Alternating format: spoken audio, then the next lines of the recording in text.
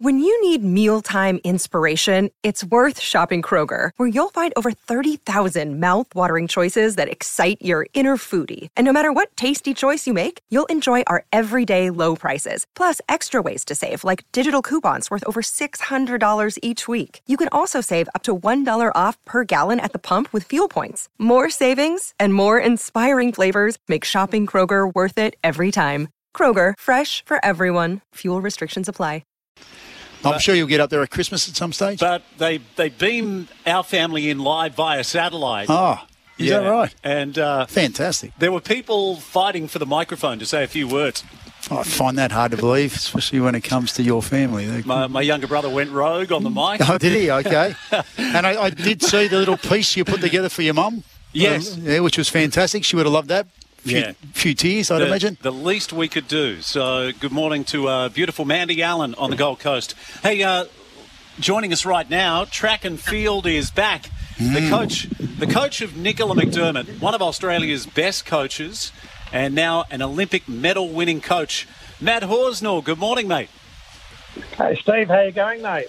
How's it been? Shirley Beach is beautiful this morning.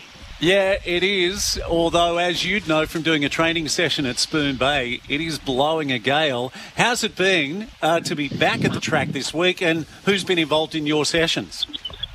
Yeah, had the pretty well the most of the group back this morning, so it was great. Nick had a first beach session, so after 4 months being away, it was just eased back nice and slowly. And Katie Garner and the guys, Tyler Cummins, came down for a bit of a jump around on the sand as well. So it was actually quite nice early this morning because we started about 7:30, so the breeze hadn't kicked up then. So it was we had the best part, I think. Hey, Matt, your phone just broke up momentarily. Did you just say that Nicola McDermott is back and did her first session this morning? Yeah, did a nice little beach session, so she was pretty happy and moving really well, so it was great. Hey, did people recognise Nicola at Spoon Bay this morning, and is she getting like an instant standing ovation from locals on the Central Coast? Yeah, they just... what she likes is everyone to treat her like normal, you know. She doesn't want to have... And the people that have come out say, oh, great, we've seen you, and, you know, treats her 100% like she's... It's just normal, you know, and she doesn't like the attention too much, if you know what I mean. She just likes everyone just to treat her like a toasty down the beach, and it was one of the things that's come out, you know, when people do recognise her. It was really interesting, you know. So I guess that's the... a few of those, you know, a few of that, but she likes to have a chat, says hello and everything, but it's like business is normal now, you know. She doesn't want to get swept away with the moment or anything. She's like, I'm going to dig in, train hard and keep working, you know. That's her mentality, which is really good. I guess that's a humble nature, and it's probably what makes her such a, I guess, her personality so attractive to people in terms of, you know, why they become so engaged and absolutely adored what Nicola did throughout that Olympics campaign and leading up to the Olympics and obviously post-Olympics. But how was it for the young kids that you're training there to have Nicola? I would imagine, you know, it's absolutely brilliant for these young kids to have an Olympic medalist alongside them. And, you know, they've been training with her before, but she's suddenly gone to another level. And what I do think, it's great for her that she has maintained what she's doing to show these kids that it doesn't matter what level you get to. There's still plenty of hard work to do to keep striving to go further and further. Yeah, that's a great point, and that's one of the big things with Nicola. And our group, we're lucky, like even the younger kids, we've been helping them probably for a good 4 years. You know, they're 17, 18, and we've probably started them about 12, and they've been a part of Nick's journey as well, even though they're so young, and they've seen that, and they've seen how she's been just a really good athlete and progress through that. So it definitely gives them a lot of motivation to think, hang on a sec, I could do this as well if I do the right things, stay injury-free and just progress, especially through those years of 17 through to 20. The body can change a lot. And Yep. athletes struggle with that, and they get through that. And I've seen where they kick in with strength and power, but it just takes time to do that. And sometimes in Australia, I think we put too much pressure on our younger kids to be up there straight away. So when they see Nicola like that and progress after she's 21 onwards, I think that's great motivation for all of them. It's great. Hey, Matt, not sure if we've had the chance to ask you this question, but in Zurich, the final of the Diamond League, Nicola was in scintillating form and she had a crack at 2 metres and 5. And I spoke to her recently and I said that must have been a real light bulb moment of what's possible in the future, because it looked like she cleared 2:05 and then she's only 4 centimetres off a world record.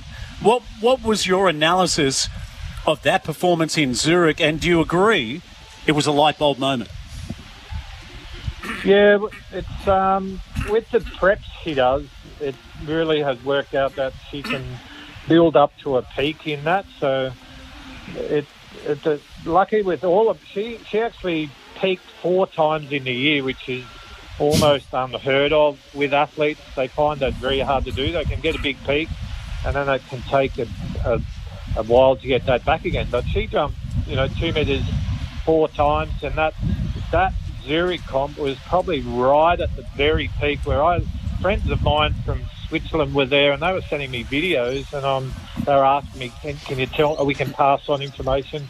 And I'm just looking at her jumping then, and it's like, she's looking great. This is the best I've ever seen her, and she's going to jump 2:05 today. So it's definitely, if her prep is right, she builds up power, does a little strength block, power, and then deloads for that period. She can almost prepare herself at will now to be at a peak, which is one of the light bulb moments, I think, for her that allows her to achieve that, rather than she's found in the past where she just can't keep jumping all the time, week in, week out, where she just drops off after that period, or if she doesn't get enough deload off of strength block, say, or going straight into it off heavy work, she just doesn't come out of that very well. So I think the big thing for her is knowing exactly what brings her up to a peak and that's for all athletes. If you can work that out and how the body reacts with that, you're miles ahead. And the preparation that we're going to do over the next years is all going to be based around achieving that, but more so. Hey, Matt, you may have heard we've got BJ Howe's Meadowland on board, and in a couple of weeks' time we're doing our show live from BJ Howe's. I'm just thinking out loud here. What if we get the high jump mats down to BJ Howe's? Yeah. What if we get some of your up-and-coming jumpers, like maybe like a horse racing, like Maiden, like it could be their maiden event, going over the high jump, but then maybe we start pumping the music and we get an absolute superstar. What, you're thinking Back in Black?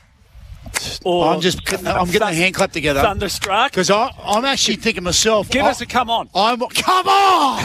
I might put my tights on and the spikes. Look to the heavens. Right, and I might start jumping myself. Well, what do you think, Matt? I don't know. A couple of weeks from now might be logistically a bit difficult, isn't it? When you... One of the big things we want is a nice track surface, but I don't know, we can always... Nicola can come in at 1.45 metre. 1 metre, yeah. Slowly work her way to 160. We could have a back-over competition, maybe. Yeah, look, our people will talk to your people. We'll see if we can make this happen. Matty, just finally, massive year in 2022. There's obviously World Championships, and Birmingham is on the radar as well. Yeah, with the Com Games, and it was interesting. They brought out the quality. We've got 68 athletes who can. They've got a quota system for Commonwealth Games, and they brought out some pretty tough qualifying standards, which are up at an Olympic level. But I think the way they're selecting athletes, they're going to fill a quota of 68 athletes. But if you do an automatic qualifier, which is equivalent to an Olympic standard, you're automatically qualified, which is Nicola has already, and some other athletes. But they're then going to work back through a quota system based on, I think, Commonwealth rankings at the time. So it'll be be an interesting time how they're going to select the team for Commonwealth Games. World Champs is pretty well standard how they normally do it, where you've got to do a qualifier, but Com Games is going to be a little bit different this year, I think. So Yeah. Well, Matty, thanks again for joining us. Always great to chat to you, and look forward to catching up soon. thanks, mate. It's been a pleasure. Thank you. Matt Horsnell, one of Australia's best coaches and now an Olympic medalist, Matty, coaching Nicola McDermott in Tokyo in the high jump.